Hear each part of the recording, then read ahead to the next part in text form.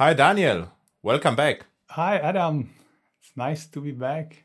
Yeah, of course. And today we have to talk no more about your computers rather than long-running Yeah, actions, yeah. right?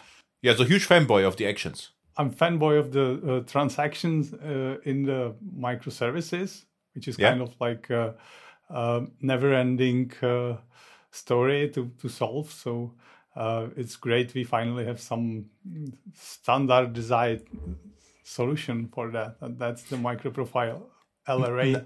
A bit of history because something interesting happened. So I knew that we are talking about LRA today. It's like, okay, take a look at the spec. And what I found is a link to the Oasis standard. And the funny thing is, the Oasis long-running action standard is written by Mark Little. And what's also interesting is I attended a conference. It was, I think, JAX London. And it was around, I don't know, 2010, 11, something like this. And I remember Mark Little talking about two-phase commit over JAX-RS back then. So and it seems like his keynote and the Oasis standard was standardized as long-running actions in microprofile, which is actually funny because I didn't saw the connection until we talked the last week. So okay, actually I know it for a long time, and this is the LRA, long-running actions, and yeah. So what's the standard about? Maybe I should start, and you will correct me, and then you can take over. So it is, as we know, transactions are just basic, boring transactions are ACID. It means, and it always boils down to memory, I would say, right? So if you have a database, what transactions are about, you are performing some tasks, and at the end you say commit. And what this commit actually means is that the memory is flushed to persistent store, right? So this is what is always about, how to coordinate, your cache, your memory with something persistent. And it works. It is, I would say, if you can do this, we are done. This is the best possible way, the best possible way to handle transactions, because it's very simple. This is, I was a huge fanboy of local transactions. The problem is you cannot always do that. That's the problem. So if you would like to coordinate two databases, this is where the problem starts to happen, because you need, a so-called XA or two-phase protocol. So a protocol which comprises two phases. And what it basically is that there is a transaction manager, and it says to the first database transaction started, to the second transaction started, and gets back the information transaction started. Then it says begin or prepare for commit, and then prepare for commit again. And what this does is basically, it is like the commit in local transactions without releasing the lock. And the last thing is to say commit, and this commit releases just the locks. And of course, there are lots of corner cases, because what happens if one that didn't answer or is just the communication is broken?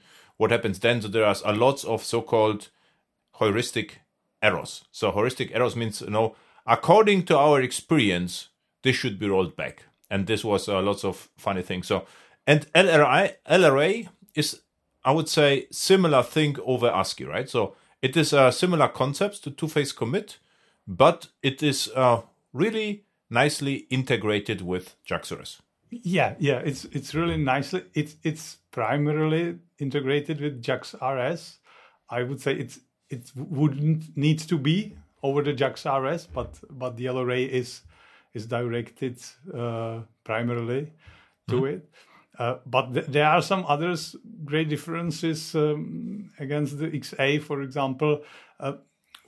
With the normal transaction, when something goes wrong, you are rolled back to the state where you started, right? To the exact state. Mm-hmm. But with this, if it goes well, right? So this is not always, but in most cases it happens, right? Yeah. That's the goal, to get to the starting point. But with this eventual consistency, with this saga pattern, you don't need to actually want to go to the starting point. You may actually want to go into some business state which you want to achieve if something goes wrong. So it doesn't have to be the state where you started, but it's desirable state when you want to be when it goes wrong. Exactly. That's a great difference. So you can save a lot of, working around with these things. So actually ACID is ACID, eventual atomicity, consistency, isolation, durability. So this is the quality of the ACID. And you're right. If something goes wrong, everything is rolled back and it is pretending as if nothing would happen. So it's like, nothing happened, everything is rolled back. But even if we would just have one JVM and one JDBC connection and an email, right? So we have already a problem, because if we're committing to database, and committing an email means the email is sent. So actually there's a trick in two-phase commit. You can take one resource and always execute it at the end, and this will still work. But if you have two emails, this is going to be interesting. So you say you are sending an email to the seller and are sending an email to the buyer, and now you have a problem. It's no more possible to do this in ACID way, because emails are not transactional resources. You cannot say unsend an email. By the way, Apple tries to do this in the recent mailbox, because you can say, no, they have 10 seconds time to say, please don't send it. But or 30 seconds or whatever. So, but usually emails are not transactional, or emails are never transactional. So this POP or IMAP protocols, whatever protocols, there's nothing about transactions. So now what I like about LRA is they take this into consideration. So with LRA, there will be two transactions. One say send email, and the other one will be, if something goes wrong, send another email. So I could send, the first email to the buyer and say, okay, please ship me this, and the other one, sorry, don't send me this because I cannot pay. So this is the only thing you can do from business perspective anyway. So what I'm saying is, if done right, LRA is not a replacement for ACID. It is actually it helps you to model your business logic more properly. Yeah, it's really nice example with emails. You basically can apologize, because you always had a problem if it with goes that. wrong. You always had a problem with that. Work with transaction, JMS, and then send the confirmation. And the trick was always, with CDI, transactional events. So the email was always before completion, I think. So it always was sent on success. So this was my trick, Yeah. This is what you will solve with the eventual consistency, the way you will send the apology later that it didn't work out as you wanted. So this is nice example.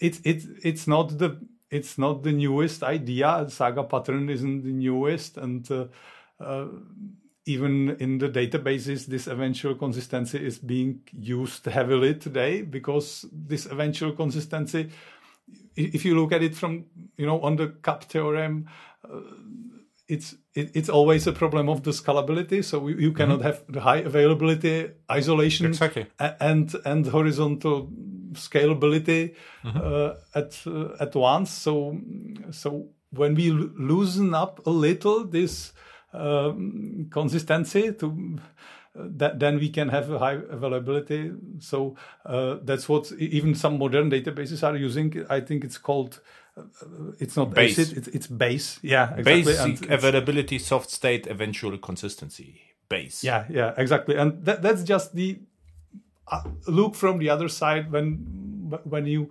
loosen up this consistency thing a little. And exactly as you said, you're actually trying to be closer to the real world. So from the business model point of view, it's actually make a lot of sense. Yeah, it makes lots of sense if you start with it, right? You cannot do this afterwards. So a problem we had back then in projects, as the SOA became popular before even microprofile, applications worked well in a single JVM. But then they got idea, SOA, ESBs, everything has to be distributed. So, and this was clear that ESB cannot handle XA. I mean, this doesn't even work, with databases and over SOAP, forget it. So, and then we ask, the business department, okay, it doesn't work. So what do we need? We needed a compensative transactions. And they said, okay, no way, because we already specified all the use cases. We have no resources anymore to give you, the compensative use cases. But if you start with it, it is very natural, because you can say, okay, or give you another example. I was once in a casino-like project a long time ago, and the problem was the money table. And there were lots of contention on the table because, what I didn't know, this was an online casino, that the players, if they play, the roulette or whatever, they open 20 tables, which was crazy for me. It's like, why someone would do it? And they watch what happens, and all the 20 tables are accessing the account table at the same time. So there's lots of contention on the account table. So, and the question is, how to be less consistent, and you can open more tables. And the idea was, instead of modeling the exact amount of money, we are modeling the transactions. So you only see, money lost, win, lost, win, lost, win. This is append only. So we were less consistent, but more scalable. But at any point of time, we can reconstruct the total amount of money from the table, right? So there's always the, consistency versus scalability. So there's always a trade-off. I wouldn't say that LRA is less consistent, because every transaction is a transaction. So the compensative transaction is a transaction, and the actual transaction is also a transaction. So they are as consistent as they can be, but the entire process is consistent after all transactions are done. Then even the compensation worked or not, so it's nothing. This is why base, right? Eventual consistent. If this is done, this is consistent. In between, if you look at this, it could be inconsistent, because you might see, 2 emails going out, and you don't see the compensation. It's called inconsistency window, right? Okay. It's that inconsistency window. It's that little time when it's not exactly consistent, but we can live with it. Yeah, very cool. So, and how this looks in practice? Actually, really nice. You actually need only one transaction. Annotations is what I wanted to say. LRA, this is the at, and then you have compensate, and the others, transactions according to the annotations according to the transaction states, and you are basically annotating the methods, JAX-RS method. What's also nice is you get past the context. So from the coordinator to the LRA, so you get in header, your transaction ID or whatever it is, right? Yeah, the context is just like one ID, but in the LRA it's kind of interesting, because this ID, actually part of it is it's actually URL. It's URL, and it has nice implications, because this URL is actually a URL of your coordinator. So it means that every participant at any point of time knows immediately who is his coordinator. So in case there is more coordinators, and for LRA, because there is no isolation, there can be more coordinators, which doesn't have to know about each other, then you can call the right coordinator exactly when you need. And why I should call the coordinator? I mean, when you first time you do it is when you want to start the new transaction, right? But this is not what I'm doing. This is what the LRA spec client is doing, right? Yeah. You need to have a client who actually knows what to do with your JAX-RS endpoint based on the annotation you use. So that's what understands your annotations and does some business with it. And before the body of your JAX-RS method is invoked, it will start a new transaction if it's requires or requires new. And requires new from LRA, not from transactional, right? We are talking about requires new from LRA, not requires new from CDI or not CDI, JTA. JTA, it's very similar to the JTA, but there are 2 more modes there. There's standard mandatory requires new. Not supported supports, and then there is never, which is never is also available, even EGB. Really, but not in JTA, right? JTA should be also available. So I know never from EJB. I used JTA less, because if I used transaction EJB, but I think never should be also available. Go ahead. Okay. Never I know for sure. And then there is a nested, which nested is new. Nested is new. That's new, because in the JTA it was like super complicated. So in JTA was actually not possible. So in JTA, this nested transaction was independent. Yeah. It wasn't it wasn't forbidden by the spec, but it also wasn't being implemented very often. So We have to check it, because my information. I never saw it, but my information is if you did, it was actually not possible, because if you had EJB with requires new, and there was a nested with requires new, there were two independent transactions. But if you had a requires new with required, you would run in one transaction. So there is no way. Either you got two independent transactions, or there was one. But it was impossible to start a nested one. Yeah. And there wasn't actually a switch on that annotation which would allow you to actually say, I want to nest it this one. With LRA, it's impossible. It was no way to do it. Yeah, and with LRA, it's possible, and it works. What it means? What are nested transactions? Yeah, it's like the most complicated part. Yeah, of course. So this is why I invited you, to challenge you a bit. So if you create a nested transaction, it will actually create a new transaction which will remember the parent transaction for you, and the nested transaction will the downstream one will be actually. Won't actually cancel the parent transaction if something goes wrong. So it's kind of independent. But if the parent transaction cancels, the nested transaction needs to cancel eventually too. But the nested transaction could also complete before the parent transaction complete. And when the parent transaction cancels, then the nested transaction cancels even after it completed. So it gets a little more complicated, but it has its use cases. It's just... Why is this complicated? It's natural, because in LRA this is natural, because if the nested transaction completes, it means transaction happened, and then after the fact it still can compensate, right? Right? Yes, and this is the difference between the JTA, because this time the user is the one who's actually, keeping the state of the participant. So it's his call what he needs to do. And in case of the nested transaction, he needs to actually keep the context even after he completed the nested transaction. He needs to keep the context, to remember which row in the database he committed, so he can go back to it and somehow move it into the main state in which he wants to go if it gets cancelled, like the whole thing. So you are ordering some travel ticket, but the insurance is already ordered, but the travel ticket doesn't work out, so you want to go back and cancel the insurance or those things. So you have to remember the context of this nested transaction, and then you can have another annotated method which is called forget. And this will be executed when the parent transaction actually finishes. And the forget tells you, okay, you can forget the context now because the parent transaction is finished. This is almost like prepare for commit in two-phase commit, right? So because it says, okay, I'm not fully done yet, and it says forget, it could release all the logs, for instance. Yeah, it's like all those hooks we had, for before commit, after commit, and those things. Why you a two-phase commit expert? I didn't know that.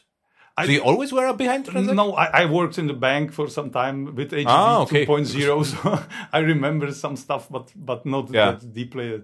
I was in lots of task forces with the transactions inconsistencies, and this was. I'm actually surprised that you are so into transactions, which is cool. Yeah, but when I was doing that, it didn't seem that cool for me because it was already very. So what I really like in two-phase commit, right? So there was always the XA transaction. And what developers did, try catch, XA exception and nothing. So this is great because in the XA exception, actually, you get all the error states which you have to handle. If you just say, try and catch XA exception, it means by definition your system is already inconsistent. You know what I mean? Because you will have to handle, the heuristic rollback, heuristic commit, heuristic hazard, and all the funky stuff. So okay, this is interesting. This is why I actually tend not to use XA, because and the next problem of XA is a similar problem to LRA. in XA, the transaction manager has to be persistent. And if in lots of projects they were not, so they run the transaction manager, and if it died, there was no protocol, or how to call it, no run book to migrate his persistence to another working server, right? And one question to you about the URI of the transaction not transaction coordinator. Oh yeah, transaction coordinator is the name in LRA. Transaction manager was in transaction coordinator. Yeah, I have the URI. Coordinator, it goes from the Saga pattern, but it's the transaction manager in the end. It's just the transaction coordinator, the URI. Is there a reason to call it without outside Helidon? Helidon calls it, but user. Is there any reason? No. Okay. If you are some administrator and you want to take a look how many transactions are, or you want to go some statistics or monitor the stuff that's happening, or if you want to somehow, scale up your coordinators, for example, then, but it's not specified anywhere. So every coordinator actually has some way how to show you how many transactions are actually in progress. Yeah, this is what I wondered. The transaction manager is actually not standardized, right? No, and even the communication between the coordinator and the participant isn't. It's only from the side of the participant, but how to call the coordinator. So the coordinator actually. By the spec, the coordinator could be, I don't know, some peer-to-peer thing, distributed over all the participants or something like that. And with this leader election stuff we already saw somewhere in the history, it's also possible. It's not in the spec. So, but everyone does it the same way, like the first implementation did it. So the Narayana kind of walk the path with the coordinator, so everyone else is doing that, and there is more and more coordinators out there, and everyone is doing that the same way. So I guess it's kind of like maybe it will find the way to the spec in the end, because the spec, if you look at the authors of the spec, it's actually the guys from the Narayana who started this idea and created the spec from the start. So exactly. This is the episode, if you're interested, number 40 with Mark Little. And there's even background about why Narayana is the name Narayana. This is what... Yeah, episode 40 is for your homework now. This is now, because you are transaction fanboy, you have to hear that right now. Not right now, maybe in half an hour, but... I heard it for sure. Maybe at that time I didn't know much about the LRA, because it's 40. It's like... this is, 20 years ago. If you have... What? No, just kidding. That much. And because it is URI, I thought a lot, because, in the episode with Goran Opacic, we criticized LRA because it's stateful. And you had said you could scale it, but I think you could absolutely make it or write it in how to call it, consistent and high available way. Because if this is an URI, what you could do, for instance, you could just ship a Lambda, AWS Lambda, for instance, or Oracle function, and then store the entire state in S3. Done. There is no load balancer, nothing, and we get an highly consistent, somehow performant, because there is some latency to S3. I would say performant transaction coordinator, which is extremely consistent. Period. So this is achievable. We can do this. So you don't have to run multiple coordinators, or you could run multiple coordinators, but they will have to share the storage. And in the cloud, no, you don't have to share the storage. But if they would share the storage, then there would be no problem with the load balancer, because you can pick whatever you like, this one or this one, and you will always get the same answer. So I mean, in the cloud, I will pick Oracle function and the persistent storage. I don't know what the name of the Oracle storage is, something like S3. I know Oracle even implements the S3 API. So behind S3, and then you are basically done. Because S3 is transactional, so put and get are transactional methods, and you could implement an highly available stateless even serverless transaction coordinator, so this would work.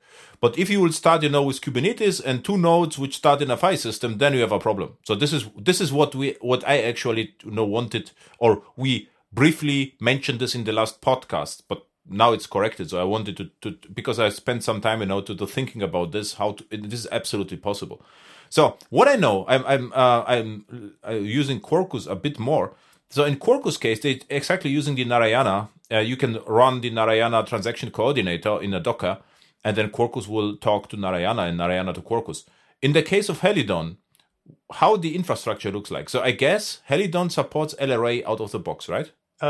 Yes, we have the module which you just add to the class path, and then you can use all the annotations. And what is the transaction operator or coordinator? We have our own. We have the Helidon one, but that's meant for testing. It's not like a real transaction coordinator because it doesn't actually keep the transaction log. But it's nice that you can actually use it directly in your test and start it because. But this is cool. So I could use the Helidon one for development. Is it available for everyone or just for you internal? It's in our repo. You can use it. We have even some samples how to use it. You can run it from the test unit test and start it up along with your app, and you can test your LRA stuff, without actually starting some test container. I know test containers are cool, but if you can run a simple Java app with your test, it's just way faster. I actually try to avoid test containers, even they are cool, because I don't like, to have highly comfortable dev environment and I hit the wall in integration to production. So I try to be as close to production as only possible. So I try to use during my development the same technology as in production. So I don't try even, to emulate too much of production stuff. So this is because I rather spend a little bit more time in development and I'm faster in integrating in production, because again, lots of task forces and client projects where everything worked perfectly in development but never in production actually. So I swear it worked on my computer. Yeah, exactly. So exactly, I don't like to hear it anymore. So this would be actually a great open source project for the listeners. What they could do, you can pick your Helidon transaction manager, add MicroStream to it, because the MicroStream is already integrated with Helidon, just like an open source project or serializer, and create almost production ready transaction coordinator. Yes, that would be possible, but it's really like basic solution because we created it at the start only to, But the cool is it already works, as a starter for, I don't know, a thesis or whatever. It is the great, it is already working, the scaffolding is done, and I can see the logs, it is running, then just add persistence and have fun with it, right? Yeah, almost. Why almost? Because there isn't any. It's not really fault tolerant, If you don't have done but this would be the job of the listeners, They shouldn't just listen to podcasts. They should do something, right? So they should listen to us, and then after the podcast, commit code to Helidon. Well, we didn't want to go too far with our own coordinator. We kind of what we want to do with it is actually change it to some more convenient testing tool. So there will be some annotation for this Helidon test we already have when you actually add the coordinator and set it up automatically. Because we have in Oracle much better coordinator already, which is called MicroTX. It's the brand. Mm-hmm. It is a brand name, but it's a Oracle transactional manager for microservices, and it can do the XA, it can do the TCC, which is our own compensation protocol, and it can do the LRA very well. So that's the one we trying to integrate like most closely, and it has some really cool features already, which would be hard to do in parallel. And it is really hard to implement that because what you mentioned briefly last time, the Tuxedo guys implemented that. And what I know from the Tuxedo, it was prior to Oracle acquisition, it was part of BA. And I think it was even part of the Novell, right? It's even older. It's the BA. Yeah, but I know the Tuxedo since BA days. I didn't know this Novell. And at the BA days, what I know in lots of projects, Tuxedo was used as a low-level transaction manager at telcos. So it was, but this I'm talking right 2000, maybe 3-4. It was already very popular. And this was C++ solution, I guess. And C, it is, and it was very fast back then. So if this MikroTX is based on the old code, is this really, battle-proofed? It's not based on the Tuxedo, but the team is the former Tuxedo team. Yeah, and it's the same. Not written if the Tuxedo team decides to rewrite it, they should rewrite it. But if the team is the same, the experience is there. There are some original members of the Tuxedo team, and those guys know what to do with transactions. Yeah, certainly. But still, I would say if I were a listener, you can play with LRA, add some persistence, and something great could happen. I mean, this is how open source is working, and nothing against having two transaction coordinators, right? One lightweight Helidon based, and the other one battle-proof and with XA support or whatever. So they are always, open source is open source. Yeah, and what I should mention is that our Oracle MikroTX coordinator is free. Mm-hmm. So it's like you don't pay anything and you can deploy it whenever you want. It's written in Go and it's really fast. It has a lot of additional features which none other coordinator has, like the security, so you can actually secure your transaction with the JWT token, and it will you will be sure that's your transaction and you are the participant who should answer it. And if someone compensates, it's not some hacker who's compensating, but exactly. That's actually the coordinator which should. So I think we are the first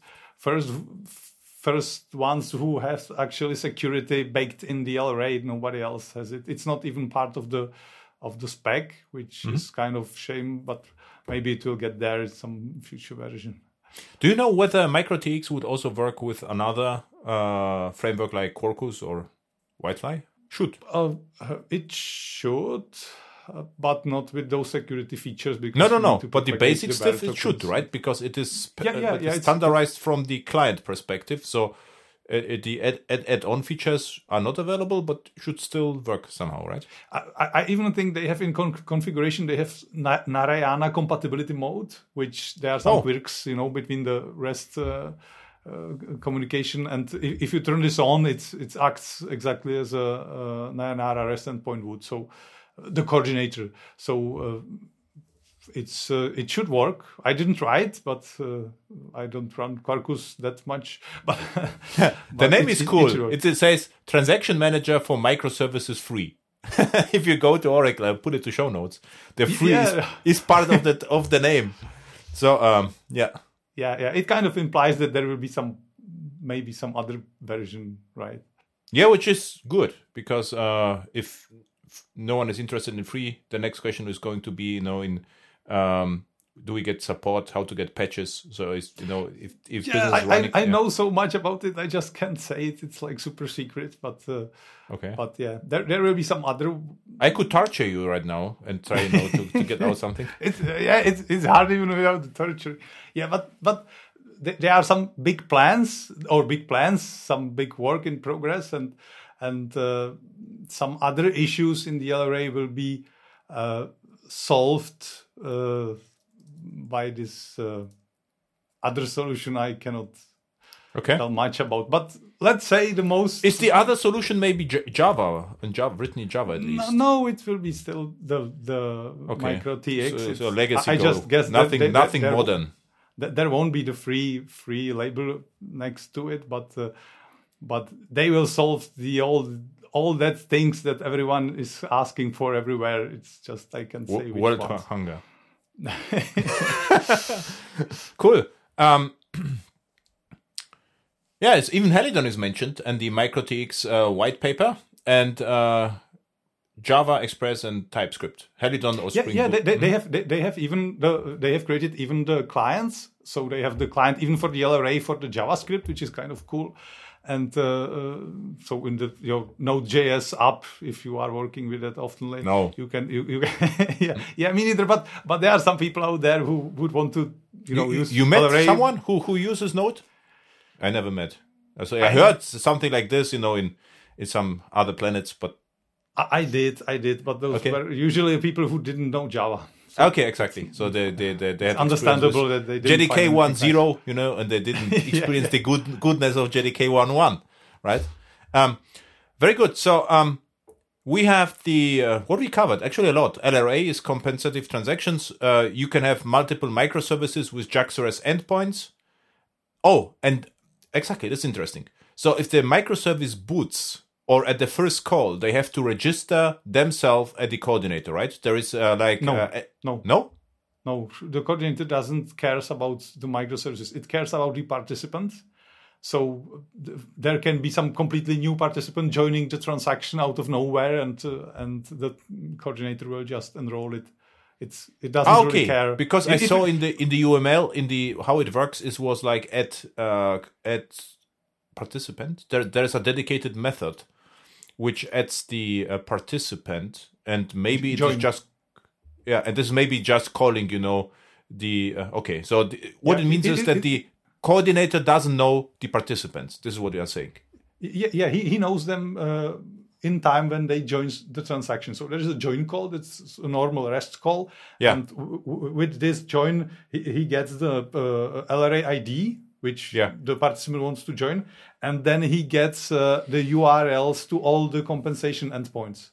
So if there is the complete, if there is cancel endpoint, so he gets the whole URL to actually access it. And even if it doesn't matter if it's behind the participant is behind the load balancer, because in the end it doesn't really matter which from the load balanced microservices will be called, because one of them will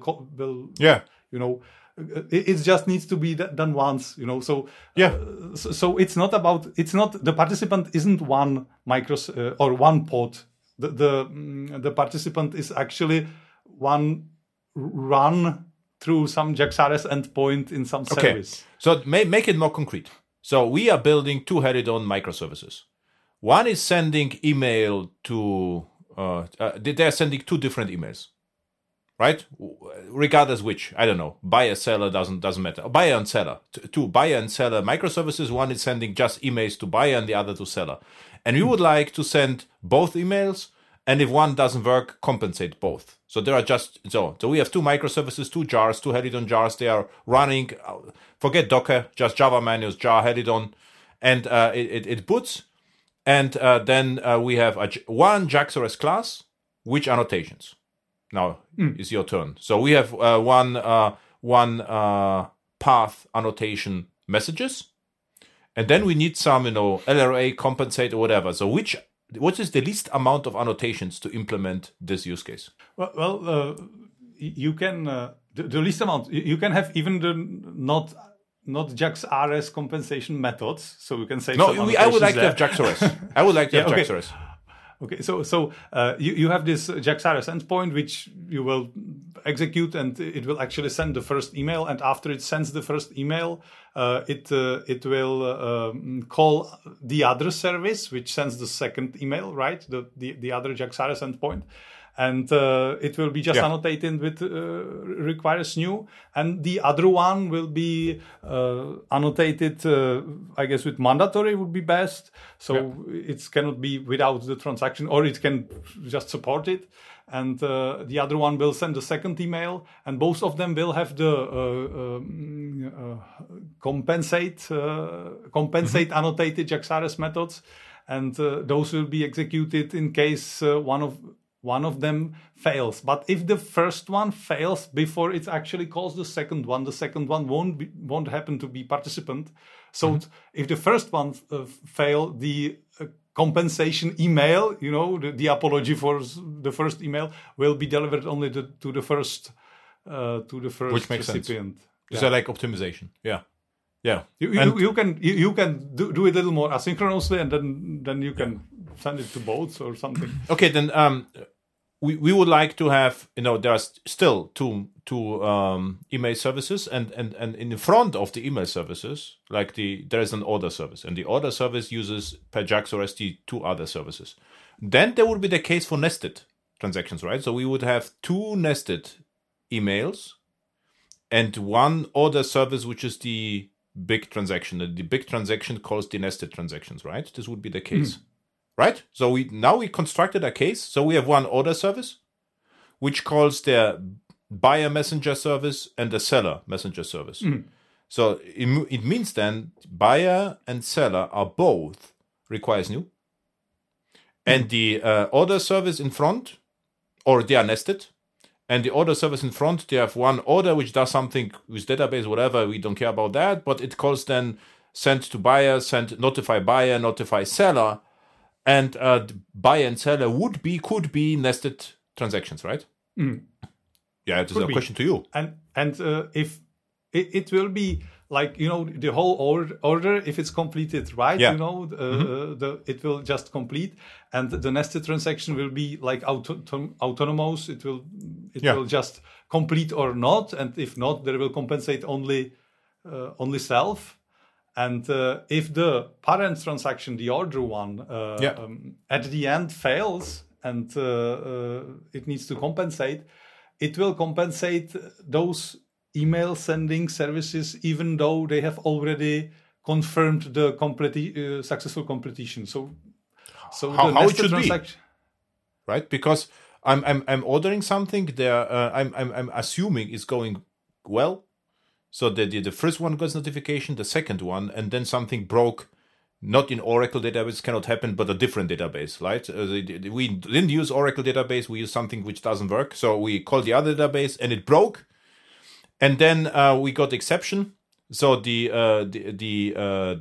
order service just rolls back everything, and then also the nested transactions are already completed.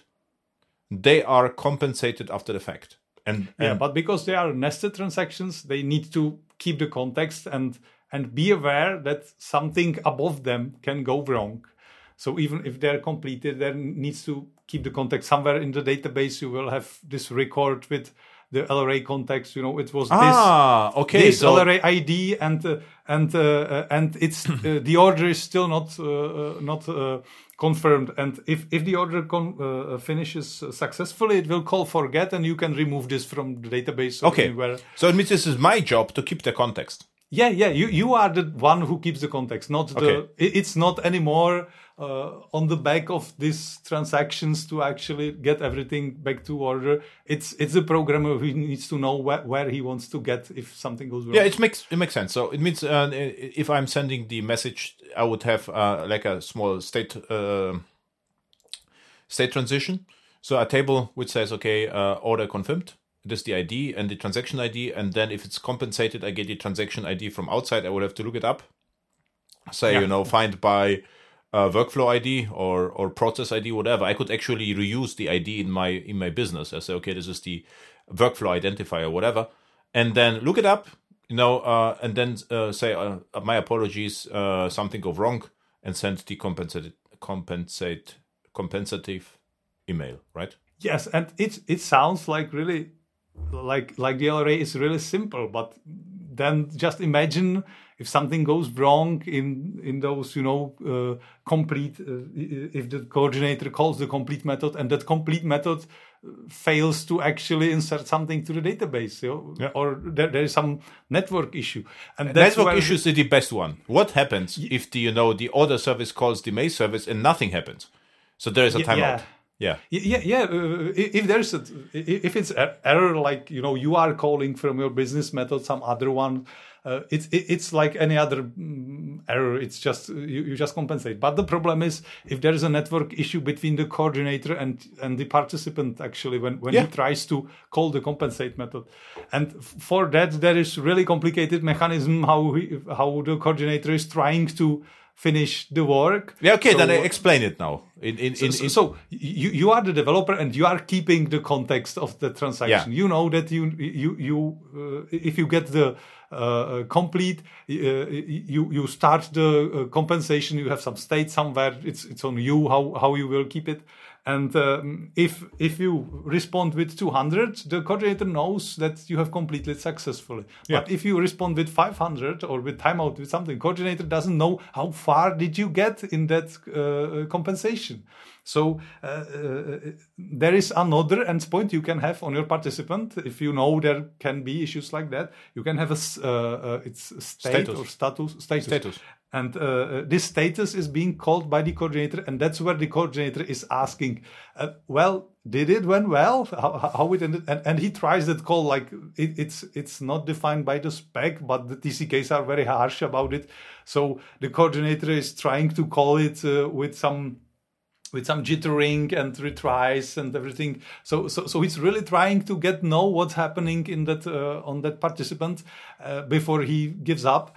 And with this state, you can say, okay, I'm in the middle. I'm still processing. It can take like 5 minutes, So you don't want to keep your compensation endpoints, keep the coordinator waiting. So you can respond that I am still in progress, and the coordinator will call in a while and ask, are you done? Can we close this transaction? And no, I'm still in the progress, or it went wrong, cancel it or anything. So it's a really complicated process how you can actually communicate with your. But this is not complicated. This is better. The problem is before that there was XA.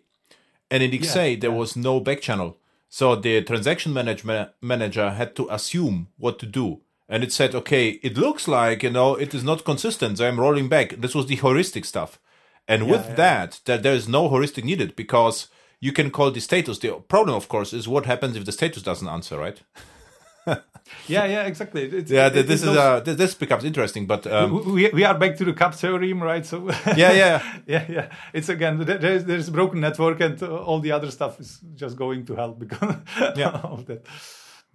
Yeah, I would say the only it should be more popular than it is actually, this LRA, and I think it's getting a slowly traction, because the alternatives for the Saga pattern are very complicated. There is this Axon framework likes and those things. The Eventuate is called the other one. But I don't think any of them is actually using because the Saga pattern can be used with the coordinating approach, and there is the other this event based approach, which is very hard to grasp, and I think this way is much easier to comprehend for the programmer actually to take on. When I want to explain someone to LRA, I think the best explanation is it's really glorified fault tolerance. You have distributed fault tolerance, which is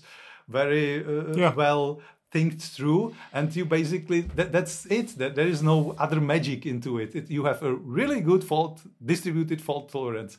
Fault tolerance, it means microprofile fault tolerance, like fallback method, right? If something exactly. So maybe for the listeners, there is a fallback annotation where you can specify another method, and what you can say is retry or whatever. You can say retry 3 times, and after 3 times, call the other method.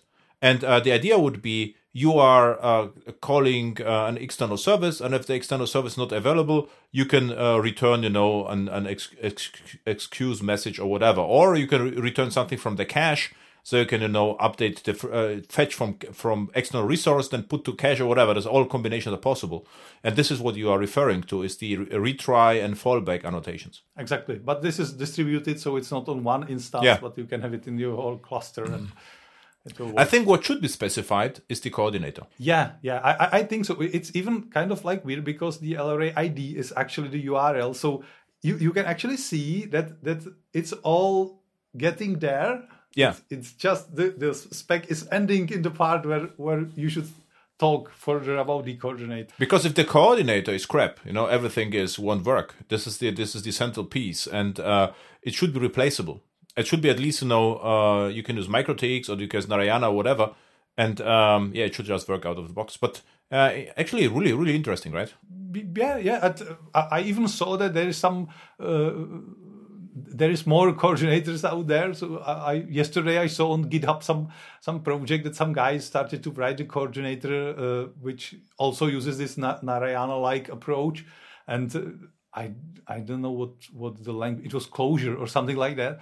So I didn't understand the thinking. Yeah, they should pick this use scaffolding from Helidon, and provide so we need one pure Java high performance coordinator. Yeah, I see. to run it in the native image and whatever, right? So I mean, this is always nice. Because you could, if this is Java, you know how to run it.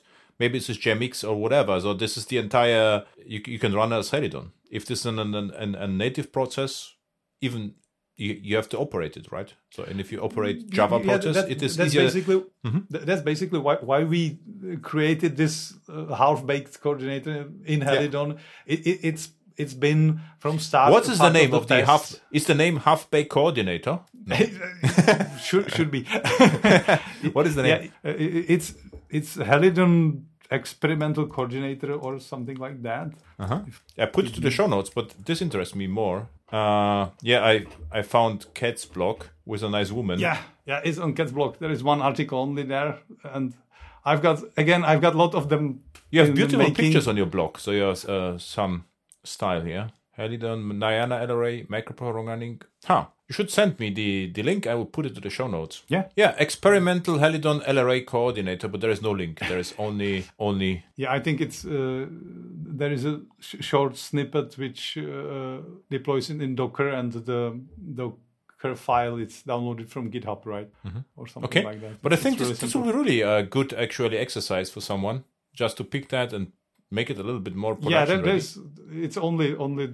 There is only the service there and very basic logic in it. It's because when we have been writing the TCK test, we have exactly that problem that we wanted to have a coordinator which you can run easily from the Java, and we don't have to run any sidecars for running on the pipeline. Exactly. So we put it together, and then we found out that even if you are trying some the LRA locally, it's really nice to have something which you don't have to start in some complicated manner. Yeah, and you could even debug. If you have a source code, you can set a breakpoint and block if it's run in the same JVM, you can go with the debugger, like jump from the participant and back to the coordinator. Exactly. It's not. I did it often, and it's not that nice as it sounds, because in case of those retries and status calls and everything, the ping pong between the participant and the coordinator can get. Yeah, really, but you have conditional breakpoint, whatever. It's still helpful if you can do this. Yeah. It is cool. That's true. Perfect. So we covered in under 1 hour a lot. Have we missed something which was important? Well, we talked about the load balancing coordinators last time, right? I did some experiments with it. It works. We have even integration tests for that now. So with the Helidon half-baked coordinator, we are doing some simplistic load balancing, and it works nicely. So even with the nested transaction, it's kind of nice because we built our participant client library the way that it actually takes the coordinator URL from the parent's LRA ID. So you always work with the coordinator with which the parent transaction started with, and all the joins and every other calls are made against that one particular coordinator. So if you want to scale them, you can scale even the Nayana. I think you would need some proxy server for that because they are using the origin. Yeah, but you say no scaling. The problem they have is, I assume, that every transaction coordinator maintains, the storage inside, so they are independent. Because if they would write it to a central storage database or whatever, you could just pick whatever coordinator you like. There will be different URIs, but you will always retrieve the same answer. But of course, if I'm storing, let's say, the transaction log in my Docker image, then I have a problem because every coordinator is unique and doesn't know about the other one, right? Yes, but you would be just moving the how it's called, the problem and storage. If you have in a chain the weakest part. The weakest part, yeah, exactly. You are just moving it a little further. If you can have externalized the. Yeah, but if you're in the cloud, let's say, right, the persistence has to be durable. Because if this doesn't work, nothing will work. This is the good part. So if the Oracle storage or S3 storage or blob storage on Azure, if this doesn't work, you can go home because backup and databases, nothing will work. So if the transactions coordinators are using this storage and storing, the state there, problem solved. You only have a problem if you try to maintain store by yourself, which is really important on premise. But in the cloud, it's not very wise to do so because your storage will be always worse than the real, object storage from the cloud. Or the Oracle database. Oracle Cloud, OCI, Oracle Cloud Infrastructure, I would say the S3 storage from Oracle, I have to look it up, OCI S3, I give you the name. It's not the S3, It is.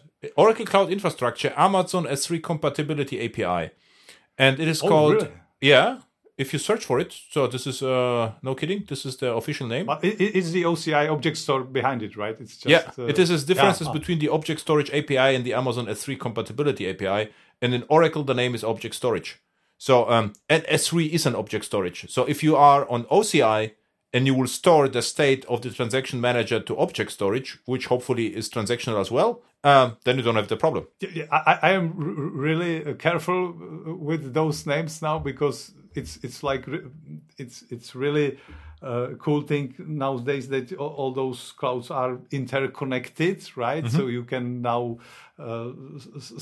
start the services from the Azure. You can start the Oracle database in the OCI and use it, through this interconnect. And from the OCI, you can start Amazon services and use them through the interconnect. So but what I'm saying is the object storage in your OCI cloud is the base storage, which everything is based. If you're running Oracle database, I'm pretty sure that if you do backup, the backup will go to object storage, the same as S3.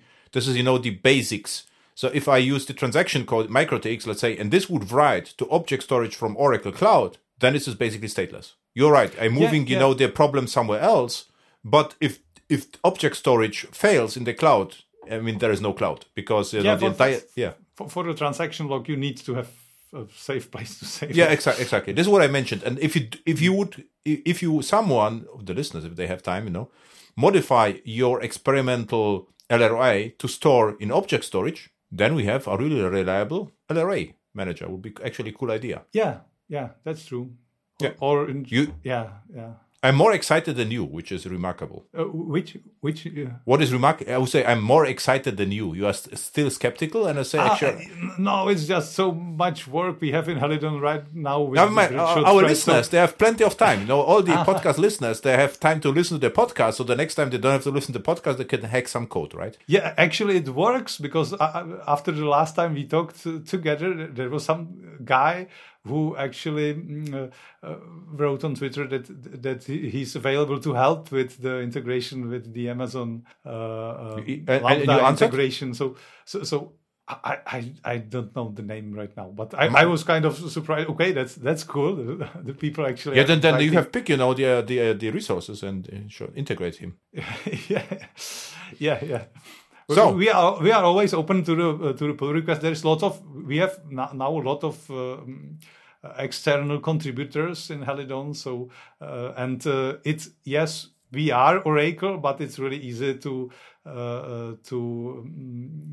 work on the open source projects. You are nicer looking Oracle. If you go to the Helidon page, it looks nicer than the Oracle page. So we now moved into the different GitHub organizations. So it's now Helidon IO, I think, and it's not Oracle anymore because we want to express that we are really open source. It doesn't mean that if we are the employees of the Oracle, it doesn't mean that the Helidon isn't open source. It is. Exactly. Cool. Where people can find you on the internet? I've got this Daniel Key EC handle everywhere. So I've got different on the Mastodon now. I have like everyone else, I have created a Mastodon handle lately, but I'm not still used to it. But I'm on this. It's just Key EC, and it's on Mastodon.social. I think it's a lot of the servers out there. So okay, cool. So Daniel Kitz, and if you search for LRA and Helidon, people will find your blog, which is really great. So cool. I'm actually working on the new article about the MikroTX integration, how it works together nicely, and nice. Even the example on the GitHub will use it extensively. And what's the progress about Helidon NIMA? Is your already MikroProfile supported or not yet? We have. It works. Okay. But we are still working on it to be the best possible solution. So it works is great, and we have nice numbers, and I don't know about any deadline, but we could get something quickly, a little bit for Christmas, right? So 24th. Yeah, and we have a lot of people who are actually trying out the alpha releases and playing with them, so and trying them with the native image and everything. It's really cool that people are really interested in the virtual threads, and much more. We have been on the GeekCon in Prague. Yeah. We've been presenting about it. There was a lot of people interested there. And after that, a lot of people have been creating an issues that this doesn't work in the native image on Windows, and those things. I was like, okay, someone is running the Nima in native image on Windows. That's new. So it was kind of nice that the community is very interested in the virtual threads. It's cool. Yeah, it's just 4 Alpha 1 right now, so you can. I think we have Alpha 2 already, and page. Yeah, okay. If I'm not mistaken, and we are now we will definitely release some Alpha 3. Maybe. It was nice to talk to you again. So I didn't knew that you are so into transactions. So it was really a really interesting conversation with you. Yeah, thank you. It was great. Bye. Bye.